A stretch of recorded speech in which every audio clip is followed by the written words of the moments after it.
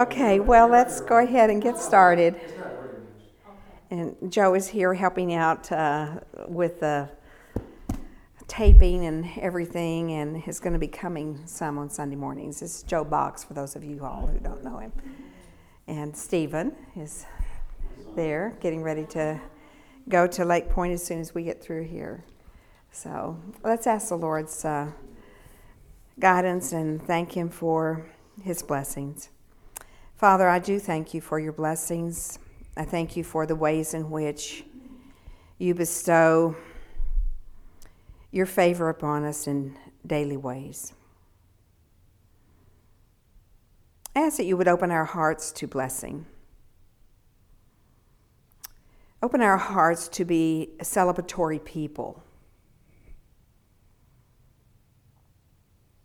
Of all people on earth, we should celebrate.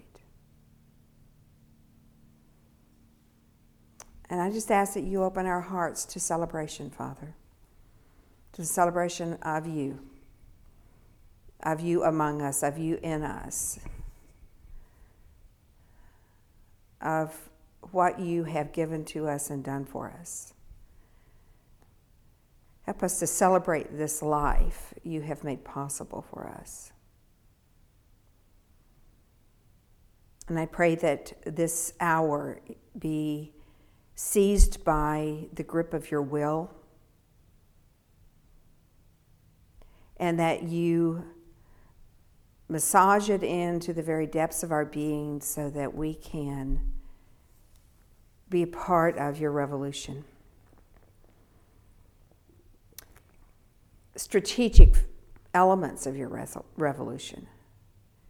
Help us to be seized, Father, by you and by the vision of who you are, who you were among us 2,000 years ago, and of who we are today. I pray this in the name of Christ, our Lord and Savior. Amen.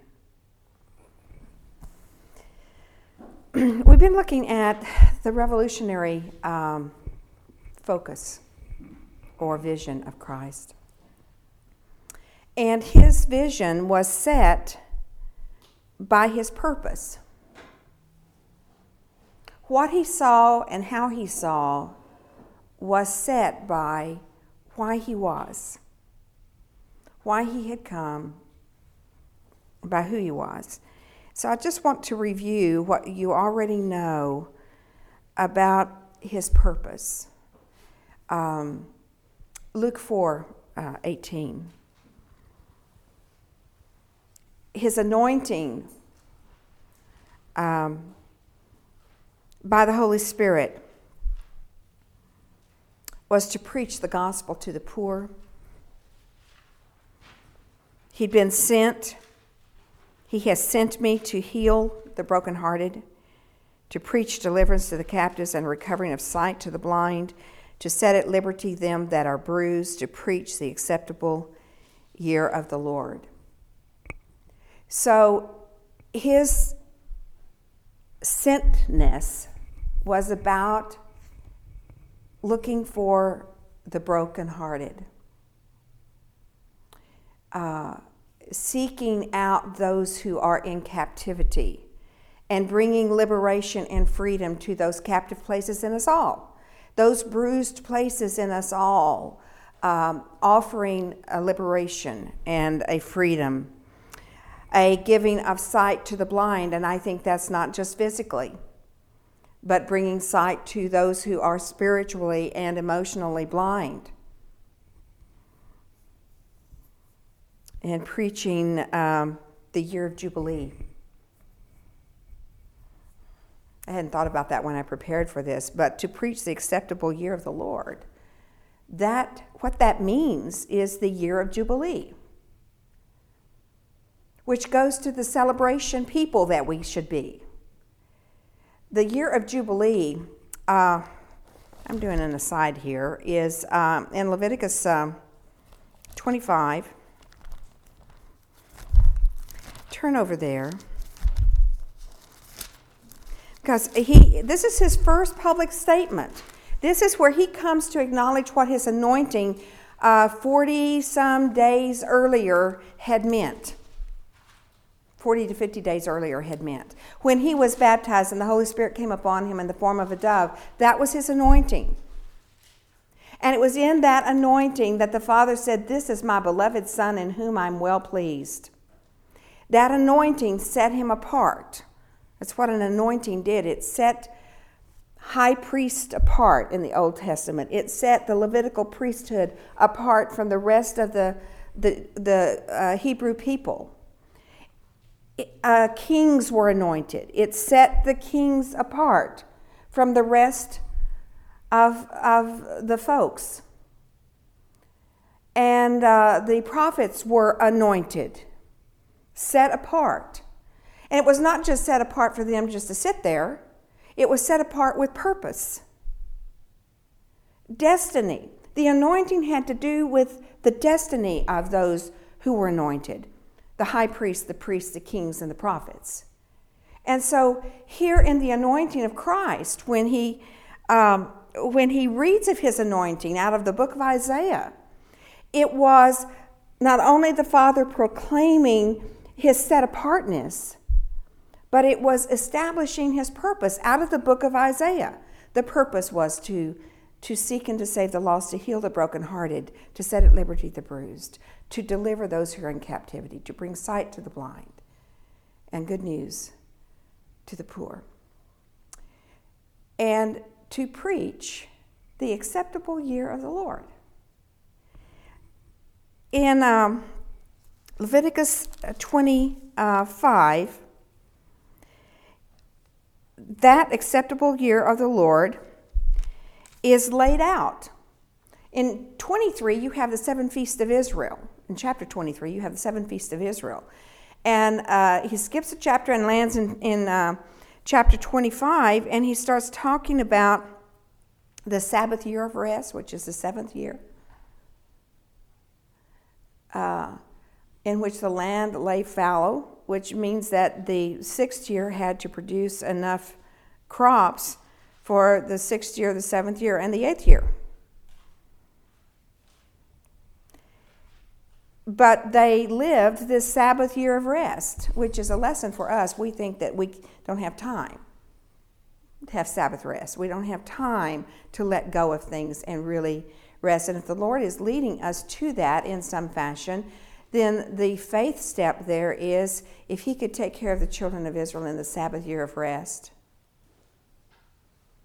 he can take care of you and me as we get off the treadmill here and the rat race. But then you go on down here in chapter 25. And the King James is a little confusing, starting in verse 8. But basically it says on the 7 sevens of years, 49 years. And the 50th year is a year of Jubilee. In verse 9, then shall you cause the trumpet of the Jubilee to sound on the 10th day of the 7th month. In the day of atonement shall you make the trumpet sound throughout all your land. And you shall hallow the 50th year, and proclaim liberty throughout all the land unto the inhabitants thereof. It shall be a jubilee unto you. And you shall return every man unto his possession, and you shall return every man unto his family.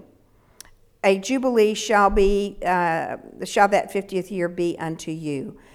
For verse 12, for it is the jubilee, it shall be holy unto you.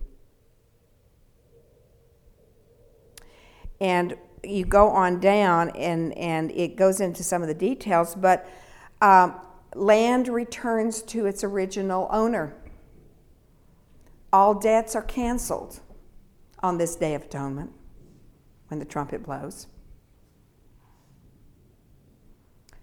Heralding, foreshadowing the ultimate worldwide year of Jubilee, humankind year of Jubilee, when all of our sins are truly and ultimately and permanently atoned for, and we are free.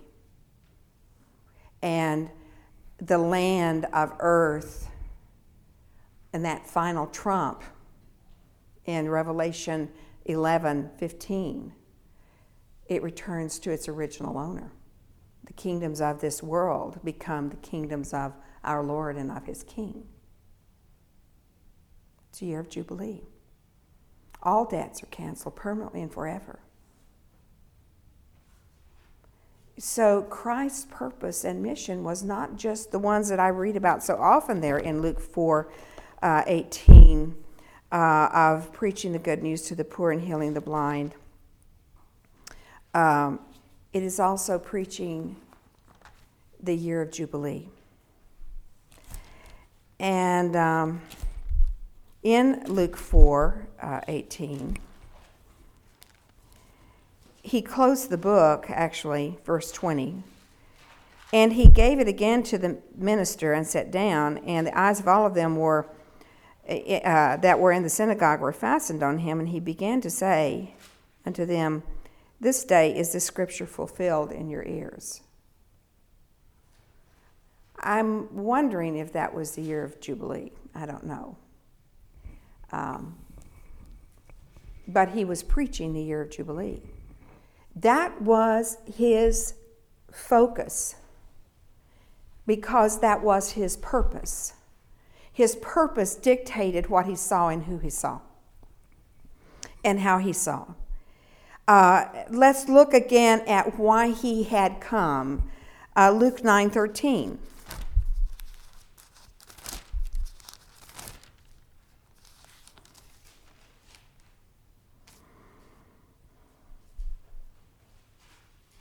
Well, that's not correct. We'll try Luke 9:56. I don't know why that's... because I looked at it this morning, so I just must have written down. He said, "I have come to seek and to save the lost," is what I was looking for. Going over to Luke 9:56. The Son of Man is not come to destroy men's lives, but to save them. Matthew 15:24. He's come not to destroy men's lives, but to save them. And maybe Matthew 15:24 is what I was looking for. I don't know why I put 9 down. 15:24.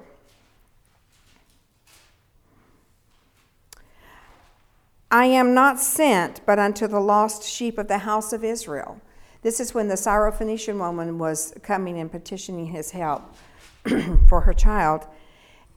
His focus was ultimately, he had the pulls of all of the known world upon him. He had the pulls of the Gentiles and the Greeks upon him, because they were equally fascinated and enchanted by this miracle-working man.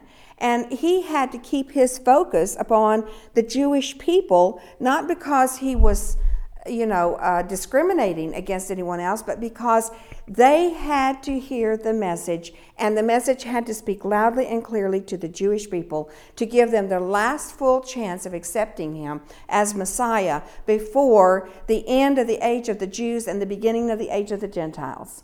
Before the weeping over Jerusalem, just days before he went to Golgotha, he needed to know before that moment that he had done everything he could to present the good news to the Jewish people, to the chosen ones of Israel, because there would come a time in which God would be removing himself from them, but it had to be by their decisions. And so he had to resist the temptation for distractions, even though we would have thought, not knowing his purpose, that this was not a distraction. Now, he did meet the needs of some people who were Gentiles, but very few, because his purpose was to seek the lost sheep of Israel and to save them and to give the message of redemption to them. In Matthew 20, turn just a few pages on over to Matthew 20.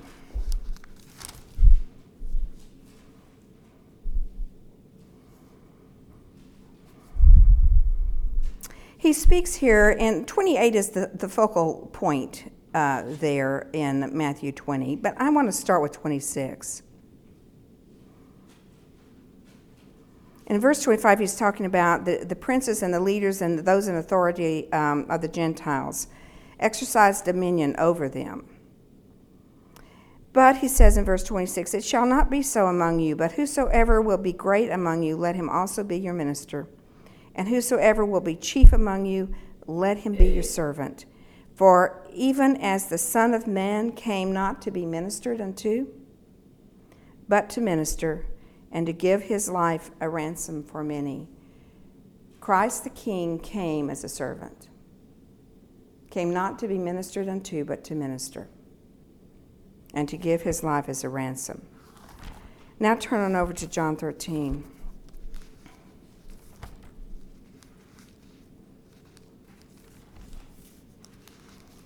John 13, as you know, this is the last evening of his life with the disciples. They have had the Passover meal. And then he gets up from supper in chapter 13. It starts in verse 1, although I'm not going to land there. And he wraps a towel around him, and he pours water in the basin, and he begins to wash the disciples' feet. And you all know the story where Peter resisted that. And Jesus said, if you don't let me wash your feet, I'll have nothing to do with you, and you'll have nothing in me. And then Peter, said, well, then wash all of me, basically.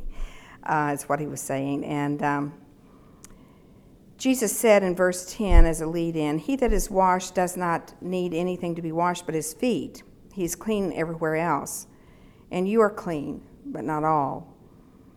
Now, what that harkens back to is the cleansing ceremony of the priesthood, of the Levitical Aaronic priesthood, when the priests their whole bodies were washed with water, and they put on linen garments. And that washing, and then at that time they were anointed with a unique oil that was only to be used in the anointing of the priesthood from generation on. God gave them a unique recipe for anointing oil. So they were washed one time in this washing ritual of the priesthood, when they entered into it only. And then thereafter, they would wash their hands and feet inside in the outer courtyard of the tabernacle or the temple of the morning and of the evening, symbolic of washing away the dust of the world that had collected just by their daily existence in the world. That harkens over to 1 John 1:9, where it says, if we confess our sins, he is faithful and just, not only to forgive us of our sins, but to cleanse us. Cleanse us. Wash us clean. We are washed clean with his word, John 15:3, and we are washed clean by his blood and by the living water of the Holy Spirit. So when Peter says, wash all of me, Jesus is drawing from that old covenant understanding. And he said, you've been washed. And he tells him, just that evening, you are washed in my word. You are made clean. Oh, just on over, probably less than an hour later. In verse 3 of chapter 15 of John, he says, now you are clean through the word which I have spoken unto you. So he tells Peter in verse 10, he that is washed doesn't need anything else to be washed. You are clean, but you need your feet washed. And it's not just the symbolism of that, but it is a statement as to who I am and who you are. This is what's important here this night. In verse 12, the last half of verse 12, after he has washed their feet, he sits down again and he says, do you know what I have done to you here? You call me Master and Lord, and you say, well, for so I am.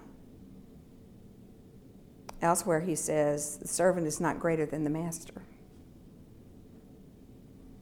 And he said, I am master. And he's getting ready to essentially tell them of the community here that he is initiating. You've called me master and Lord, and you say, well, for so I am. If I then, your Lord and master, have washed your feet, you ought also to wash one another's feet. For I have given you an example that you should do as I have done to you. Verily, verily, I say unto you, the servant is not greater than his Lord, neither he that is sent greater than he that sent him. What he's speaking to is not just who he is, that he came not to be served, not to be ministered unto, but to minister. I find that just astonishing.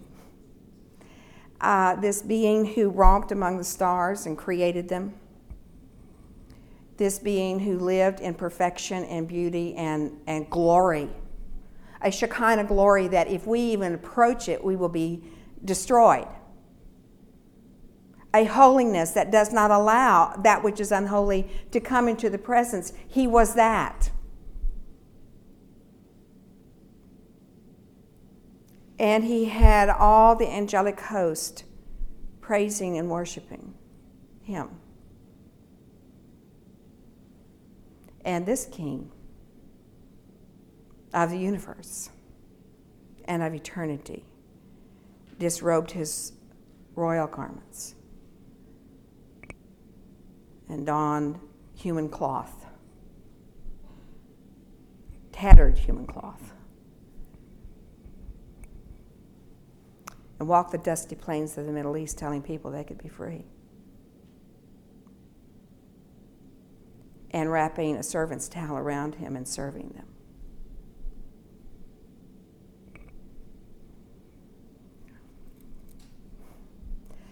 I don't comprehend that. I can't wrap my mind around that he came to serve us. But here's the thing. As the Father has sent me, even so send I you.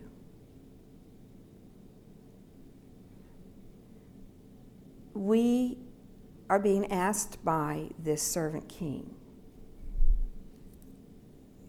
to be servants. And if we catch that message of the servant cloth, and we put the servant's cloth on and wear it, it changes how we see and who we see. It changes our hearts.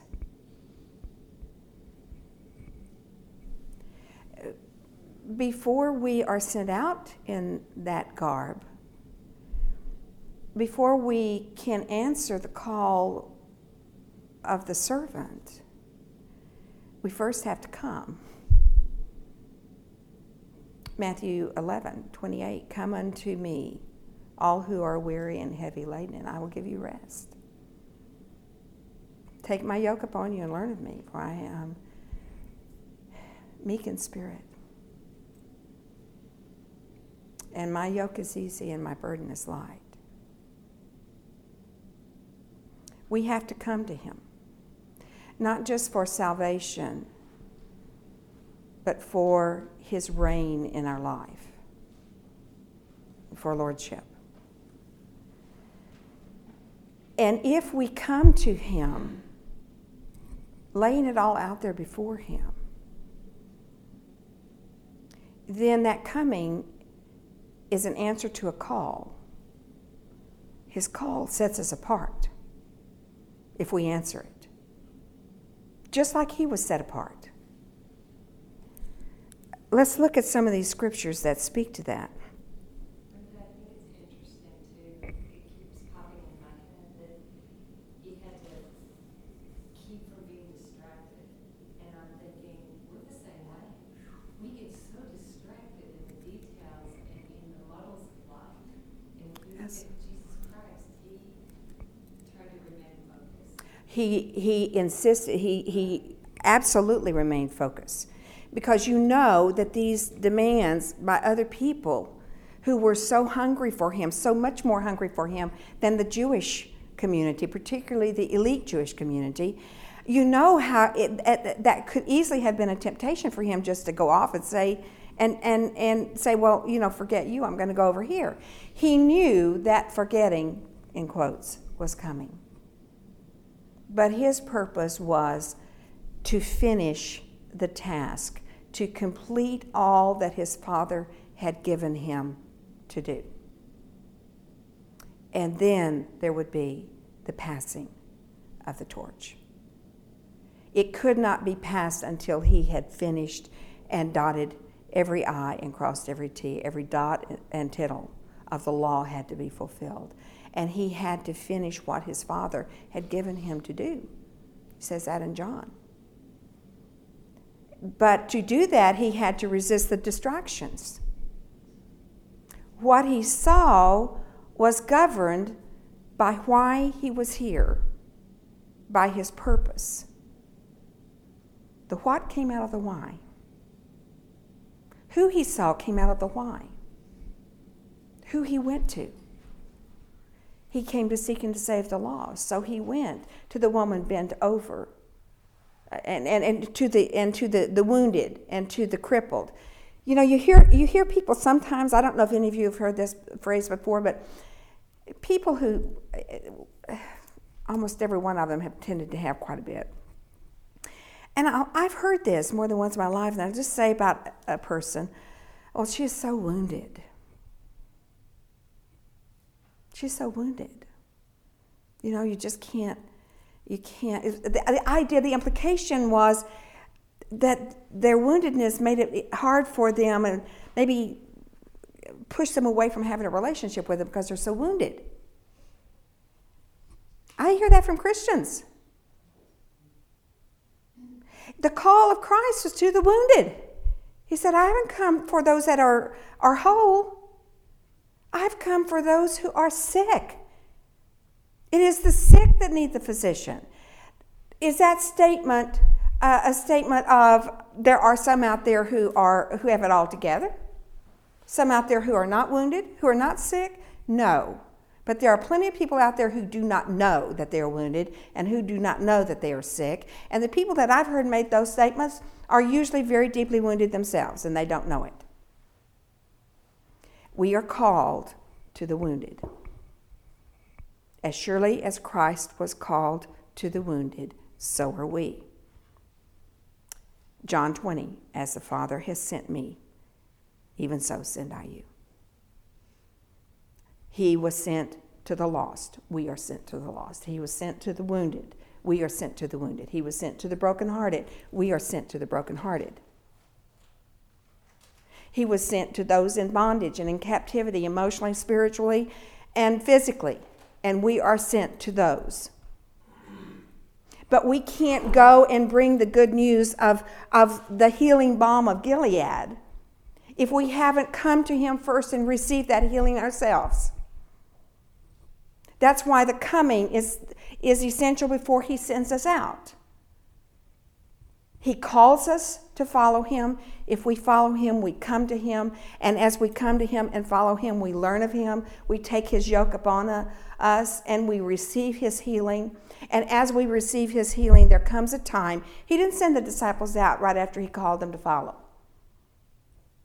He called them to follow so that they could receive from him what they needed.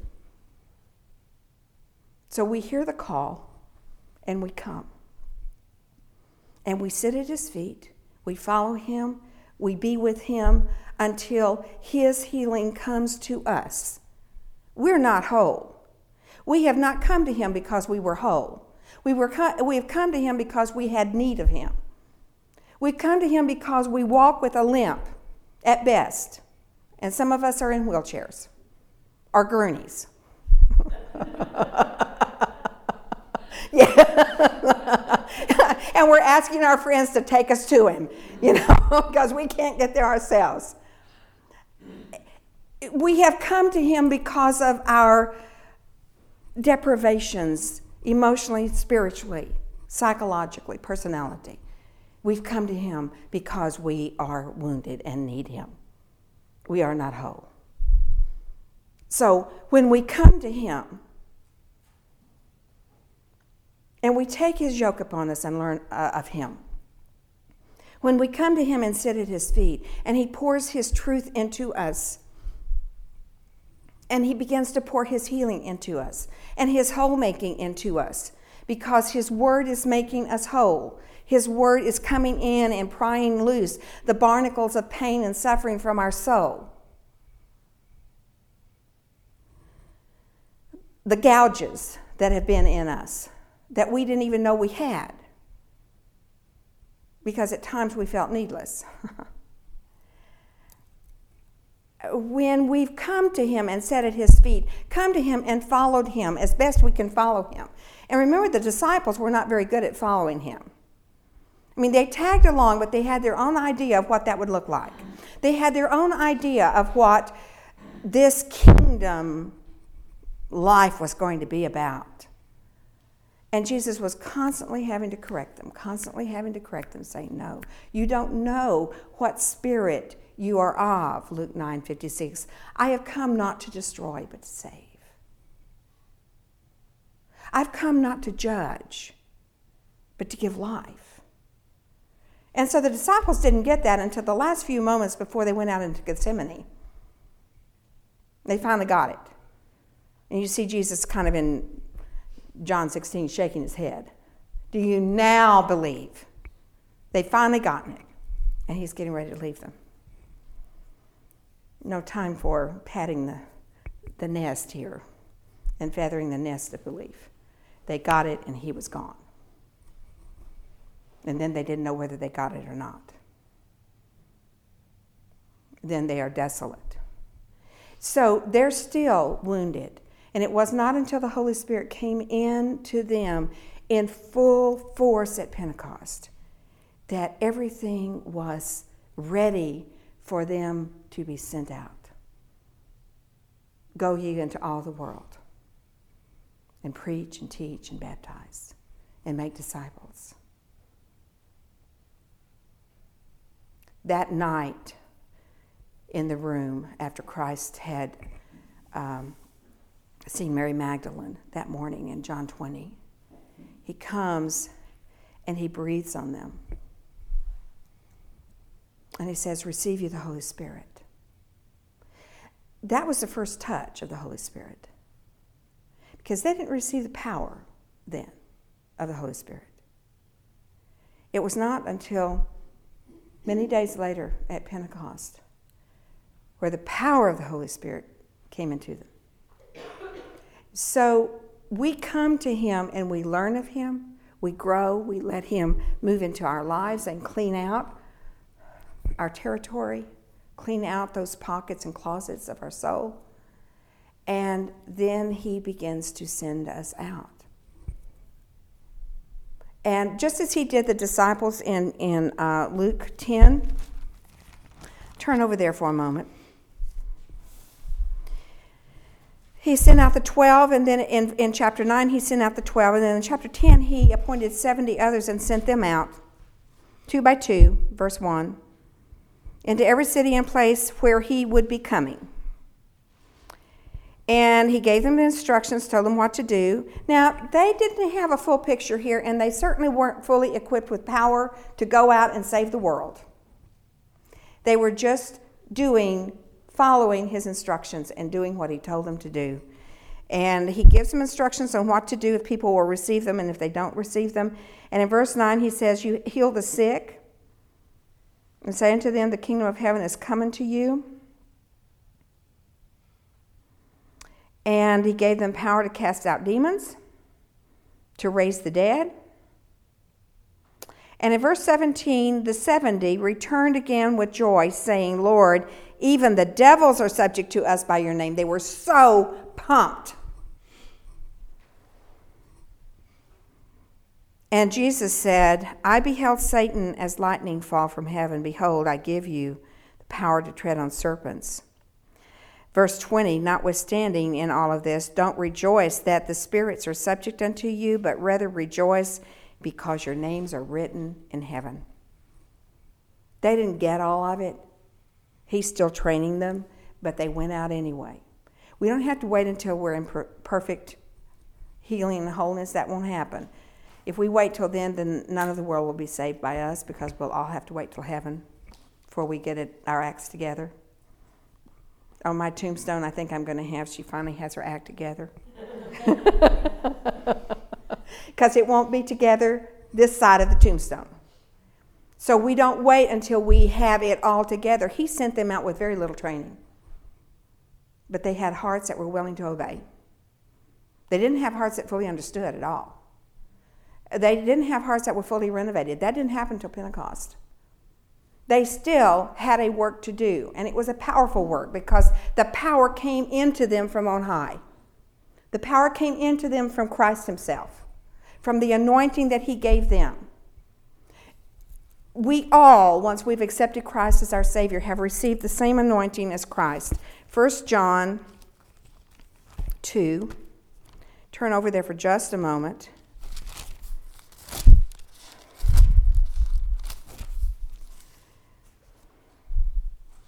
Verse 20. But you have an anointing from the Holy One, and you know all things. This is John speaking to fellow Christians. Verse 27, but the anointing which you have received of him abides in you. And that anointing teaches you all things and is truth. We have an anointing. Turn to Acts 10:38. This speaks of the anointing of the Holy One, from the Holy One. Acts 10:38. How God anointed Jesus of Nazareth with the Holy Ghost and with power, who went about doing good and healing all that were oppressed of the devil, for God was with him. And yet John tells us that we have the same anointing. Christ tells us that as he was sent by his Father, he sends us. He sends us as wounded healers.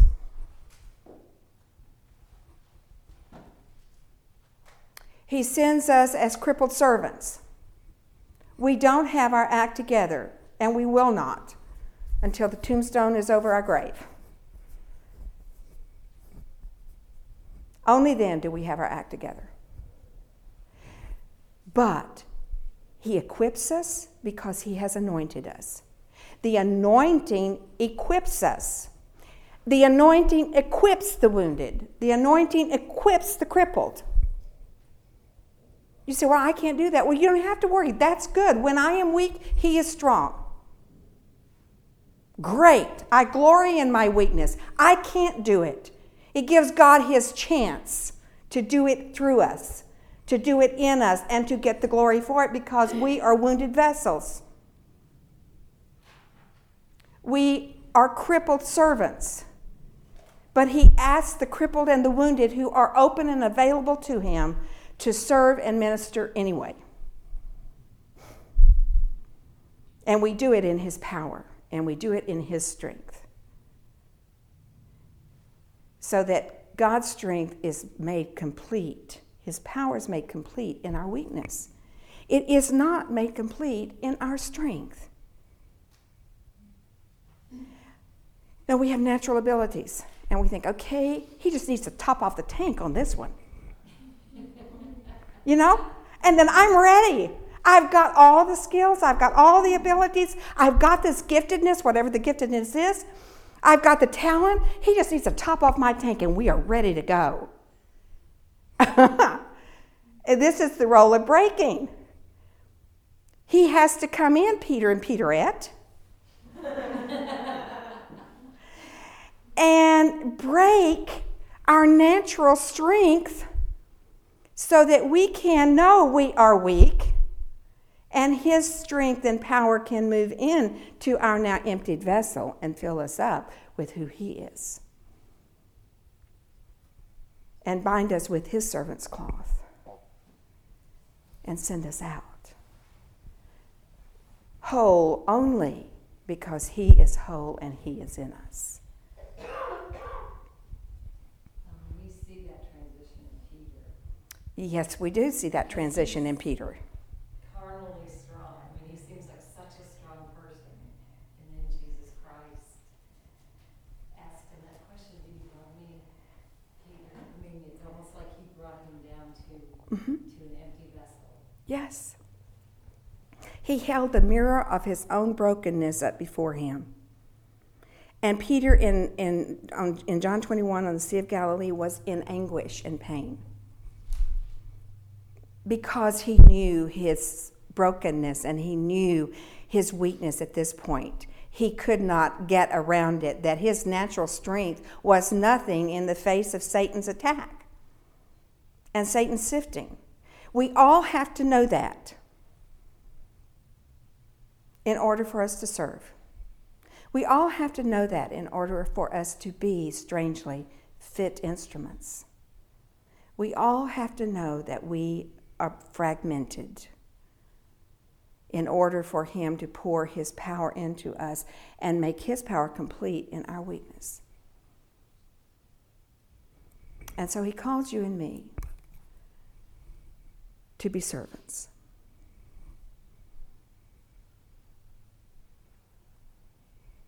What is your purpose here? You know, I think as humans we often come, even as Christians, and say, why am I here? Sometimes in our moments of discouragement, we think, I don't have any reason for being here. Just take me on home. Beam me up, Scotty. Get me out of here. I'm not serving any useful purpose.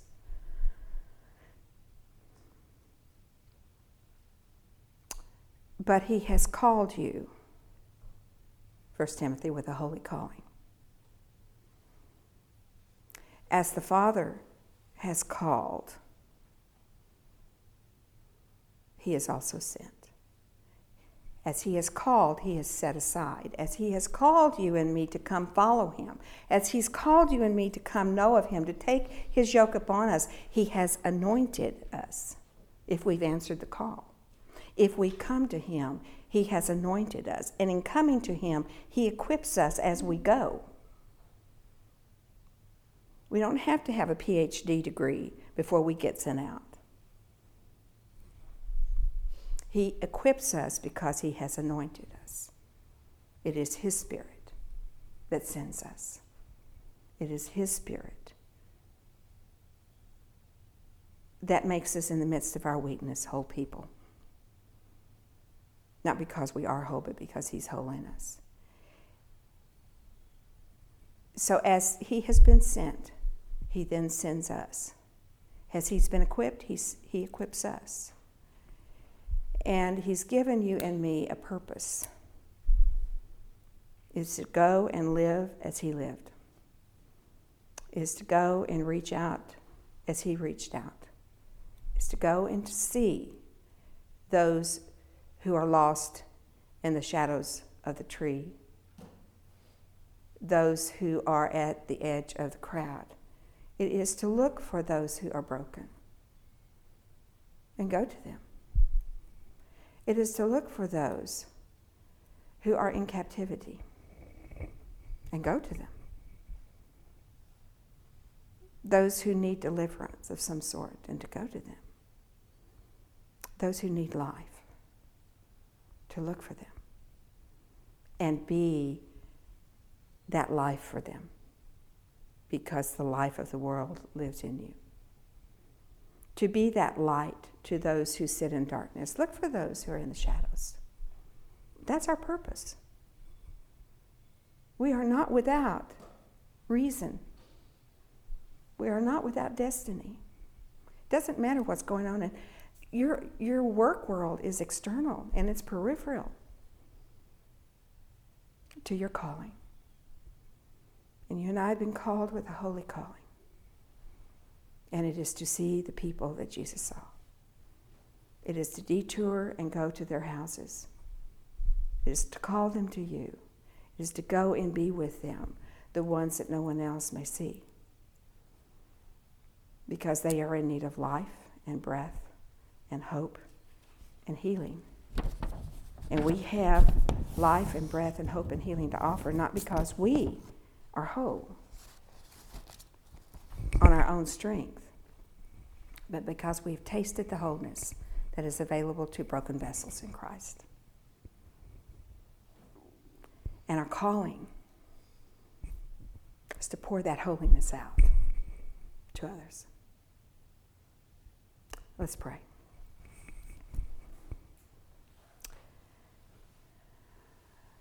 Father God, thank you that in the difficult blows of life,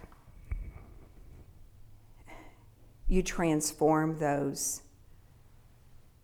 broken places in us into humility. And you transform humility into the key to the kingdom. That unless we have the kind of humility a child has that knows their need, we cannot enter into the kingdom, and it really can't enter into us. I praise you for the transformational work you do with our pieces, giving us the very base ingredient necessary for us to know you, giving us the very base ingredient necessary for us to enter into your kingdom and for the kingdom power to enter into us, humility. I pray that in all of those bruised places in us, Father, that you would grow forth from that place authentic humility that positions us to receive your power and to walk in it and to be changed by it. Help us to be the servants that you have called us to be. Help us to gladly wear servant cloth and follow the Master. I pray this in the name of Christ, our Lord and our Savior. Amen.